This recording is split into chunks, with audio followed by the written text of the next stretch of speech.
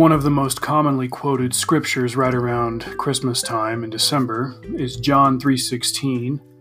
For God so loved the world that he gave his only begotten Son, that whosoever believeth in him should not perish, but have everlasting life. It being December, this third month of my mission, got me thinking about why God sent Jesus Christ to do what he did for us. And studying that in the mission environment gave me a chance to do a real deep dive into that and apply it to my life and my work as a missionary. This is episode 3 of Welcome to the Faro, Into Caesarea. The English scriptures that I took with me on my mission were the ones that I'd had since I had gotten baptized 11 years prior to departing. So I had your standard issue triple, and then separate from that, I had a King James LDS edition version of the Bible.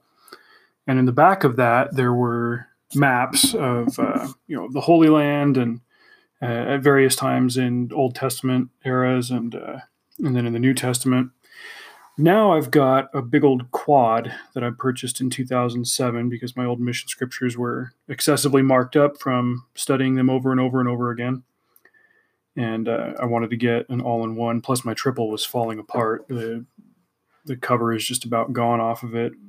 The pages inside are kind of free-floating in a big old chunk. So I decided I should get a new one and maybe have a bit more uniform system of marking it up. But one of the things that I kind of lament is the changes in the old maps that were in the back. Both editions of the scriptures here that the church uses have maps of the Roman Empire at the time of Christ, at his birth.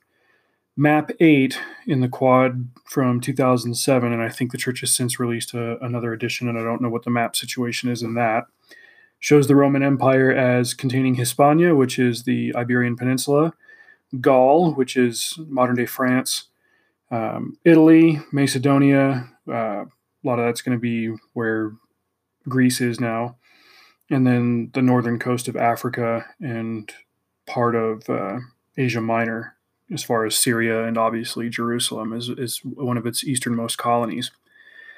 But in that old map of the Roman Empire at the time of Christ's birth, in the mid-90s edition of the Bible that the church was using, it did kind of a blown-up version of the Iberian Peninsula, and it marked 2 cities in the old Roman names. One of them was Caesarea Augusta, and the other was Tarraco.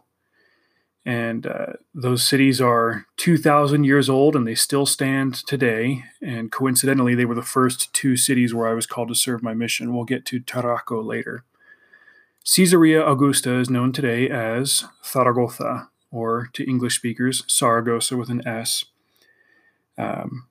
The name has changed several times over the centuries and over the millennia as different nations and tribes and cultures have conquered it. The Romans called it Caesarea Augusta for King Caesar Augustus, Emperor Caesar Augustus, I guess.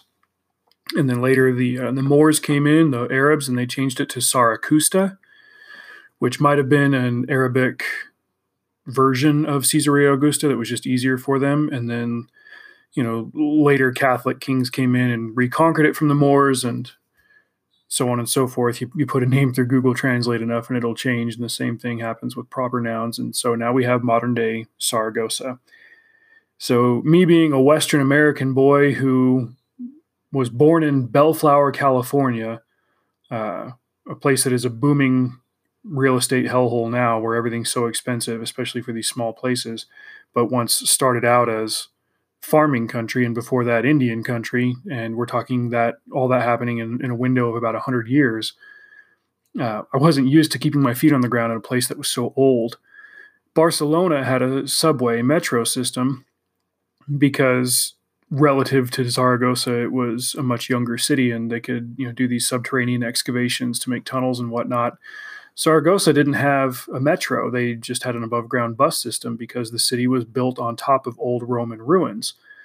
Plus, there was a high water shelf from the Rio Ebro that flowed right through the middle of the city. But suddenly this kid who was a product of Western America, of transient family after transient family, my parents moved from California to Las Vegas. Before that, their parents moved from, either Utah or Ohio to California. Before that, their ancestors moved from Europe to America. Suddenly I'm standing in a place that is over 2,000 years old in terms of human civilization.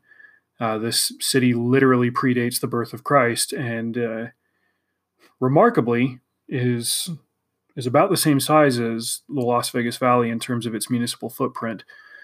So it hasn't expanded too drastically beyond that. The population when I was there was about 750,000, if I remember correctly.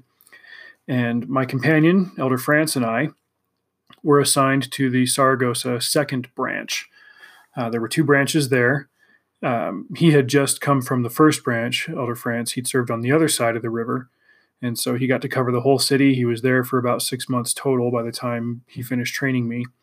There were well-established families there. I still remember the Lobaco family from Branch 1, the Diaz family, the Amigos, the Wolfarts. That's not a Spanish name, obviously. Johann Wolfart is German, but his wife, Ines, was Spanish. Los Barceló, they were from Argentina. The Sala family. But of course, the family that I've probably maintained the strongest friendship with over the years was the Santidrian Bernal family. The father's name was Antonio. The mother's name is Olga. I still talk to Olga on Facebook frequently, and they have 3 daughters. The oldest is Shayla, and then Sonia, who's close to my age, and then Natalia, who she's probably about 5 years younger than me. All tall, brunette, some of them blue-eyed daughters that are all very, very talented with music. Their father is a musician, and so music plays a huge role in their family. They all play multiple instruments, string instruments, piano, all that. Just a very impressive family, and Olga has a tremendously warm heart, and she's a lot of the reason why I've been able to keep in touch with them. Plus, I made really good friends with Sonia after the mission. Nothing like trying to take a chunk of Spain home with me or anything like that. We stayed in touch with instant messaging and email and stuff, and just became really good friends. She even did a semester at BYU when I was living in Provo, and she messaged me one day on Facebook. She's like, "Hey, I'm living in Provo now. I'm in this building called yada yada yada." I'm like, "Holy crap! You live in the same apartment complex I do," and hadn't even known it. So we got to hang out a bit after the mission along with her cousin Anna. So my personal and spiritual and emotional connection to the city of Saragossa is very strong because I spent the first 6 months of my mission there, and then I've kept in contact with a couple of the families since then, and it's just full of amazing people. They really made me feel like family. Brotherhood runs really, really strong in Saragossa. In fact, they have a nickname for people from. This is tricky. I'm trying to remember the difference here. The community of Aragon has 3 provinces in it. There's Saragossa, Huesca, and Teruel. Saragossa is right in the middle, and it's the capital of Aragon. Somebody from Aragon, and especially from Zaragoza, will refer to another fellow Aragonese as Maño. I was given to understand that it was a shorthand for hermano, which means brother, but you wouldn't just call them mano because that means hand. So they put an enye on the end and they call them Maño. Everybody's Maño, ¿qué pasa, Maño? And so if you were a Maño, you were in the club. And so we learned that when we were stopping to talk to de la pura cepa Aragonés, we would refer to them as Maño once or twice in the conversation, and just let them know, like, we're not just interlopers, and we're definitely not trying to sell you something. We live here. We're trying to be part of the culture, and we do have something to share with you. So all these little details just coming back to me now as I'm talking about it. Man, I love that place. I broke out in hives when I got transferred out. I was having such a hard time leaving because I had so many beautiful memories there. But that is a small taste of Saragossa. And as the missionaries assigned to the second branch, we had, this is the latest block that I've ever had for church. We had the 4 p.m. block. Because of the Mediodía that happens in Spain, where you've got that 2-hour block, usually between 2 and 4, you have lunch, then everybody has a huge nap. Missionaries didn't take naps. We had to study extra in the afternoon. That is 7 days a week, 365 a year. So the first branch would have the morning block. Everybody would go home from Mediodía, and then the second branch would start at 4 p.m. and get out at 7 p.m. Just crazy. I mean, the worst I've ever had it since then was a singles ward that met from 2:30 to 5:30. You kids listening, trying to figure out why I'm giving you times in a 3-hour block. Ha ha ha. Anyway, so that's Saragossa. That's your intro to it right there. That was a chunk of the first bunch of things that I learned just in my week there, my first week there with Elder France. I told you a little bit about the apartment last week and the fact that it was my first time unpacking in 2 months, about 9 weeks. And my appreciation for Elder France and his diligence in wanting to stick with the mission schedule. We were supposed to be up every day no later than 7 a.m., not even 7:01. We had to be up at 7 a.m. And in between 7 a.m. and 10 a.m., we had to get dressed, get breakfast, go over our plans for the day, fit in an hour of personal study and an hour of companionship study, and then say our prayers and hit the streets and start looking for people to teach or go to whatever appointments that we had. In that hour of personal study, we would usually do some training on the Novell program and then some reading in Spanish. And then with the hour of companionship study, we had some formal Spanish study. And then we would study our lesson plans together, whether it was just the general stuff that we needed to be familiar with or stuff that we had planned for the day. I sensed a little bit of frustration from Elder France on the companionship language part because he had put a lot of work into preparing to teach somebody the language. Prior to training me, he had been the companion to the zone leader, and he kind of had a sense that he was going to train next. And so he was developing that discipline and lesson plans and stuff like that, trying to figure out, how to teach a guy Spanish. And then, I come along and, I know pretty much all the basic stuff that he's going to teach me. The rest of it is just cultural. And I had a lot of bad habits from California to shed. I would use a lot of Mexican slang and, or even, formal Mexican terminology that just did not apply in Spain. And so he kind of focused more on breaking me of those habits because it's stuff that made me stick out like a sore thumb. I kept wondering, like, how can people tell that I'm American? I'm white like they are, and I speak Spanish like they do, and I even use the lisp like they do. Oh, my word, there's so much more to it than that. The difference between any American dialect of Spanish and the Castilian dialect is the same as any American accent of English and a UK accent. They can see it, they can hear it, they can pick you up as a dead ringer from a mile away as just somebody like, okay, yeah, you're not one of us. You're an outsider. In all the time that I was there, and even later on in my mission as I improved with individual dialects and accents, there were a few times when people didn't believe me when I told them I was American. I was able to come off convincingly as Spanish. But as I mentioned before, tribalism is so rampant there that they can tell when you're from somewhere else, and they're big on being from where they're from. I was never able to convince somebody I was from the same place they were. They might have thought that I was a Spaniard, but that I was a Spaniard from somebody else, from somewhere else, excuse me, which is, a victory and a defeat on some level. But I would need a lot more than 6 months in any one area to convince somebody that I was a local, to their province, to their community. So there was that. But got settled into the apartment, got settled into the schedule, and my next obstacle, which was a recurring theme throughout my mission, was overcoming distraction. I was big on movies. I still am to this day. Posters for movies would kind of hit Spain about 6 months after they hit America, and so movies that looked like they were just coming out, that my companion would see the posters, at bus stops, where, oh, that looks interesting. Oh yeah, that came out in the States, back in the summer. It was cool. It was this, that, the other thing. And suddenly I'd find myself thinking about and talking about Pirates of the Caribbean 6 months later. And no, you got to stop being distracted. It was way too easy. Well, in December of 2003, the big, huge movie coming out was Return of the King. And I, like an idiot, had gotten hugely into Lord of the Rings before I left and loved the music, started reading the books and everything. And then, of course, I had to go on my mission. And I was like, why did I do that? Why did I dedicate so much mental capital to that? Because every time I walked by those bus stops, and there are movie posters everywhere on those friggin' bus stops, and saw a poster for El Señor de los Anillos, El Retorno del Rey. I just kind of wanted to hit my knees and scream at the sky, like, why did I get into this? Other distractions that I dealt with were the very slow mail system. Spaniards were very proud of their 30 to 35 hour work week, and unions are very heavily prevalent there. And with unions come union strikes and debates and whatnot. Later on in life, I would try to learn French, and 2 or 3 different systems or books that I picked up for learning French. It was mostly like at a level just above what you would need to be a tourist.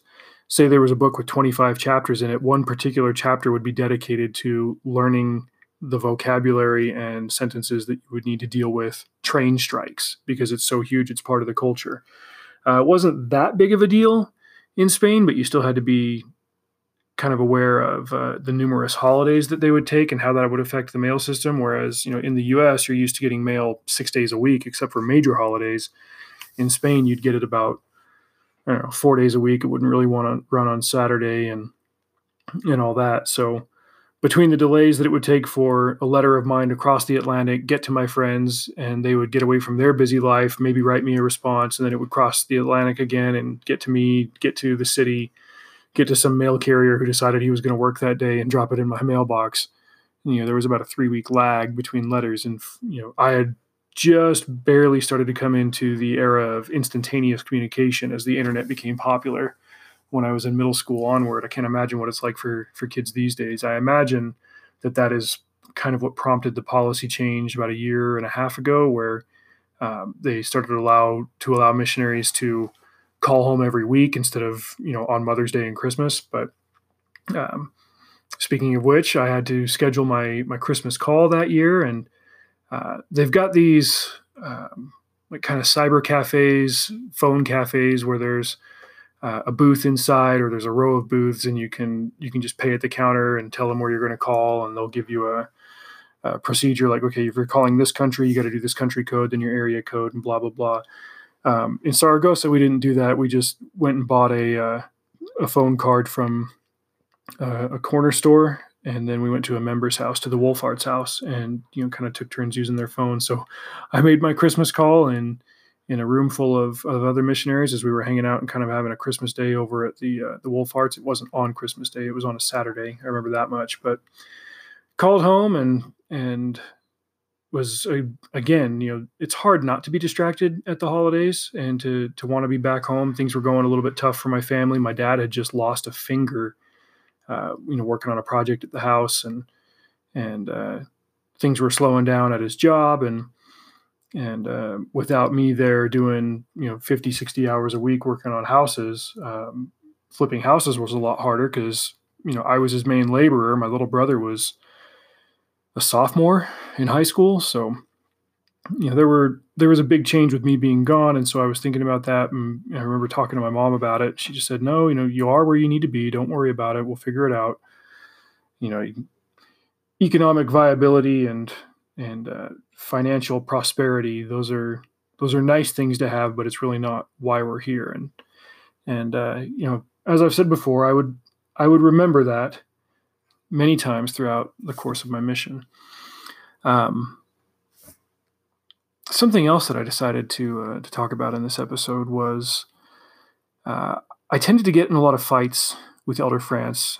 As I've touched on before, we were very similar personalities, and my pride was offended when I saw flaws in him and then had to admit that I had those same flaws in terms of pride and ego and overconfidence and stuff. And that was when I started to learn. And, obviously I had gotten a taste of this before with other companions that I'd been assigned to. I started to gain a testimony of the fact that the Lord knew who to pair me up with so that I could learn the things that I needed to know as a missionary. I had 8 companions between Elder France at the beginning and Elder Jones all the way at the very end, who you'll hear about in a couple of months. I had 8 total companions in Spain, and I would say that 7 of them, I know what I needed to learn from them. Yeah, you know what? Now that I think about it, the eighth one probably too. He and I, we don't really talk, but that's a different story for another day. But while I was still in the early hothead go-getter stages of my mission, and I found myself fighting with Elder France, as it was kind of his assignment to take me down a notch and remind me, yes, you're here because you are you, and God wants you here, and He has called you to this specific place. But you need to stop being so cocky about how good your Spanish is, and be a little bit more open to learning from people instead of trying to teach everybody how to do it. And coupling all that with the fact that it was at the biggest holiday of the year, and then I was away from home, and it was my first big series of holidays away from home, I struggled a little bit in that first month, but never with desires to throw in the towel, just more of a desire to have things go easy. I wanted it to be comfortable.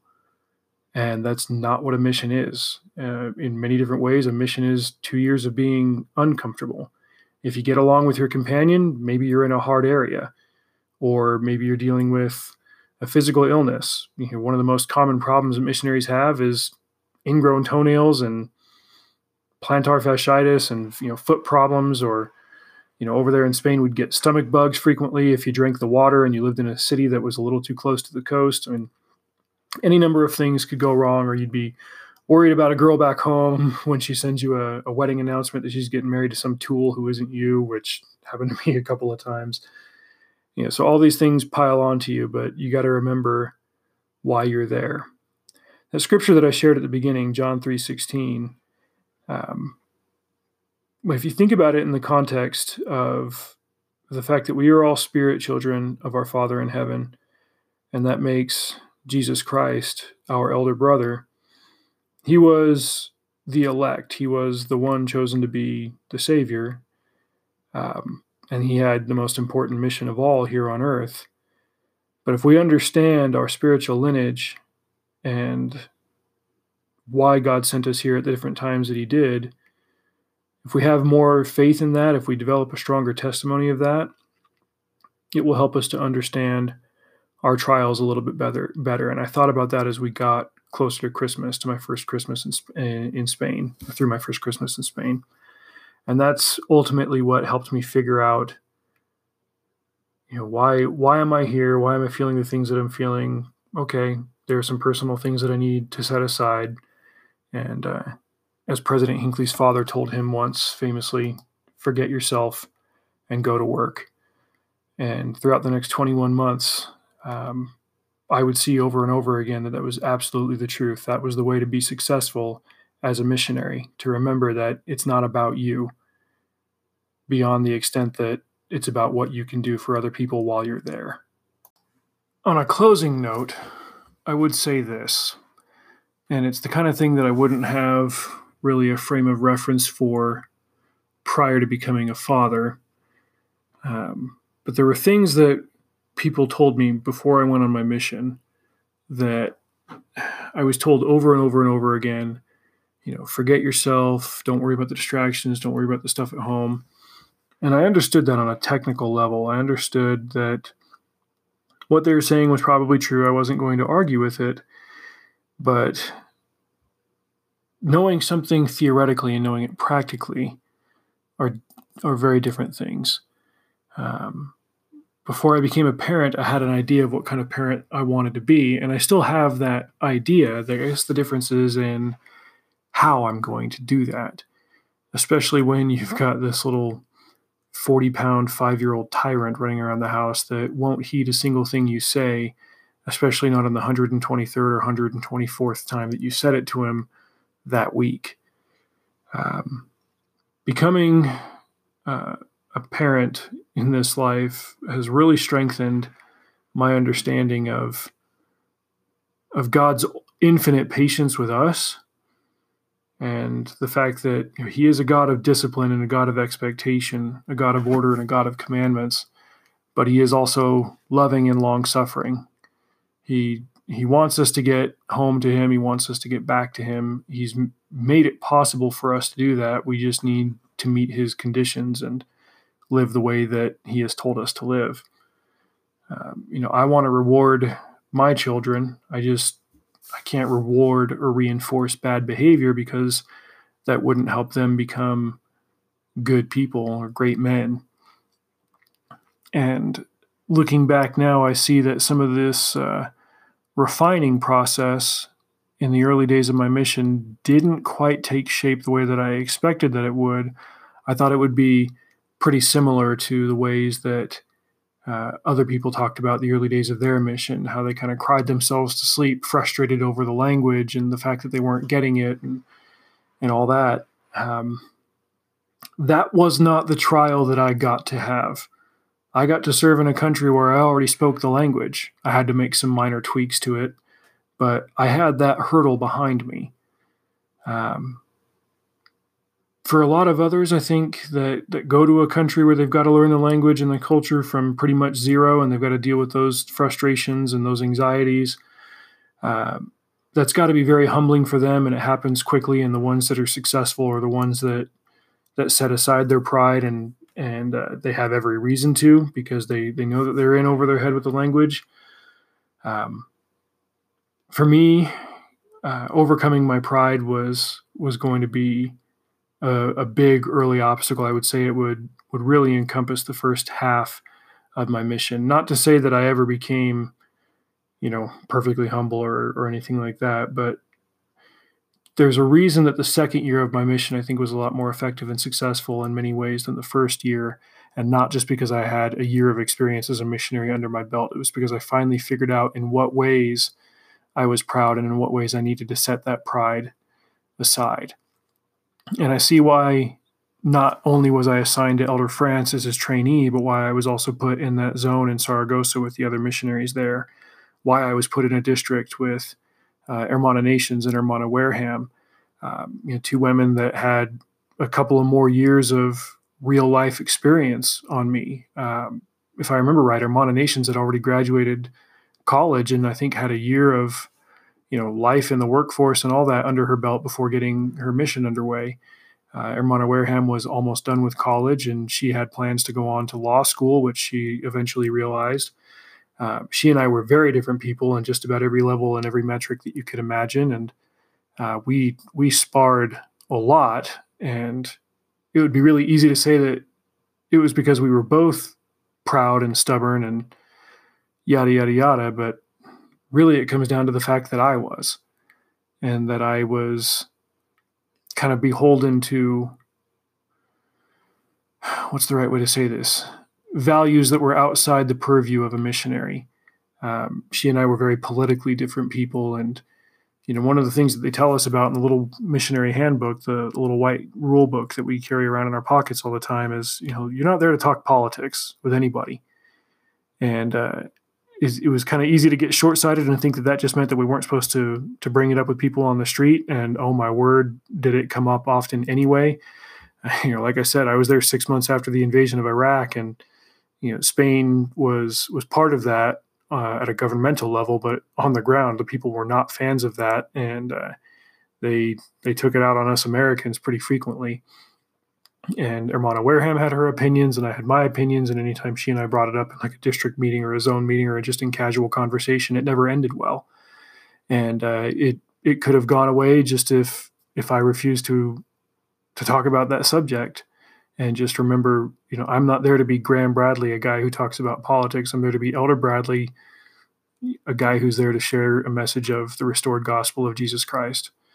So these were the early trying days when I started to figure out what I was doing to hold myself back from being a successful missionary, both in terms of endearing myself to the ward members and earning their trust so that they would feel comfortable inviting me over to talk to their friends, or talking to people on the street and letting them know that I was sincere about this important thing that I was trying to share with them, as well as working well alongside the other missionaries in my zone and my district. I was given those trials that would help me realize what I was doing wrong, as a missionary, and it had nothing to do with learning the language and the culture. Those things were just kind of backdrops. They were tangential to what my real obstacles were. And God knew what I needed.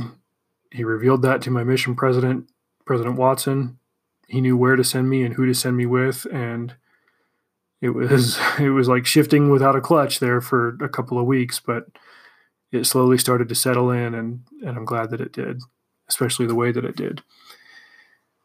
So bringing this all around to John 3:16, remembering why God sent Christ, I also needed to remember why God sent me to Spain, and the sooner I got a grasp of that under my belt, the sooner I started to really find joy in the work that I was doing. So that's it for this week. Tune back in next week to see what January was like in 2004. Till then, keep the faith.